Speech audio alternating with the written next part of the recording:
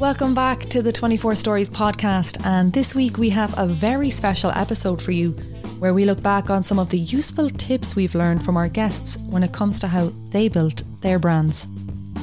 It's Elaine here, by the way, the producer who's usually behind the scenes on the sound desk and not on the mic. So as we gear up for the Irish Podcast Awards next week, where we've been nominated for the Bullseye Award, woohoo! It's time for a throwback episode to remind you of some of the wise words we received from our guests. As you know, Stephen finishes each episode with 2 questions where he asks our guests what tip they would have for a business and what tip they would have for an individual. Today we hear from well-established businesses in Cork on how they built their brands and the advice they have for you on how you can build yours. So to start off, let's hear from Bill Cremen of Cool Running Events. Bill is a self-proclaimed thrill seeker and has executed many exciting adventures across Ireland, from the famous Photo on Ice to scaring the life out of people every Halloween with the Nightmare Realm, and his most recent ventures with Zip It, Ireland's biggest high ropes course. So let's hear his advice for a business on how they can build their brands. What tip would you give another business starting off or even established? Stick with what you're good at. Commit to your product or service and be the best you can be. The money will take care of itself. And give it time? Give it time. Don't underestimate working capital. Don't confuse turnover with profit. Yes, and some people do, don't they? Hey, I did. Yeah. The only reason I know is because I did it. Yeah. Success comes after failure in many ways as well. You probably learn. I mean, we were talking about the Summer Bay, we were talking about... We have a funny view about failure in this country, right? Because failing is what makes you stronger. I've failed loads of times. Yeah. But it never put me off. Yeah. And where I'm at now, I'm still realise that failure is just around the corner. Yeah. You know? And it keeps me focused on the business, keeps me focused on my team, keeps me focused on the customers and what's important. So when you ask me what tip would I give, focus on what you're good at. Up next is Cork's coffee connoisseur Rob Horgan of Velo Coffee Roasters. In just a short 5 years, Velo Coffee's popularity has boomed. From the early days of sales from the shelves of Velo Cafe to today, where you'll see Velo Coffee proudly sitting on the shelves of local supermarkets across Ireland, with some even reaching homes to coffee fanatics around the world. Rob has mastered the delicate art of roasting coffee from his headquarters here in Cork and has received multi-awards for his blends. Stephen is a huge fan, so let's hear from Rob on how he built the well-loved brand. What tip would you give another business to build their brand? The biggest one I give anyone who's starting out on their own is stick to the knitting. So if you have a plan day one and it looks like a good plan, stick to it. When you're self-employed and you're in that little island on your own at the start, it's very easy to get distracted and people come into you and they've different ideas. So if your plan was robust at the start, stick to it. Yeah. If there's a flaw in your plan that you've identified, that's fine, change. But don't start flapping in the wind and, we're not a tea business, we're a coffee business. Yes. Why don't you produce an espresso capsules? We're not an espresso. Yeah. That's their job. Yeah. So stick to our plan, and our plan is to grow our coffee business and just stick to that. Now it's over to one of our longest businesses in operation with Conor Crowley of Crowley's Opticians, who for over 100 years have served the people of Cork from their home on the Grand Parade. The Opticians opened in 1916 under Harris Rundle until the early 1970s when Conor's own father took over. Conor has been in the business since then and has seen not only the evolution and advancements of the skills in opticianry, but also the development and changes of Cork City along the way. He holds a strong and long legacy in Cork, serving several locations in the county, and most recently branched out to Kildare with more plans in the pipeline.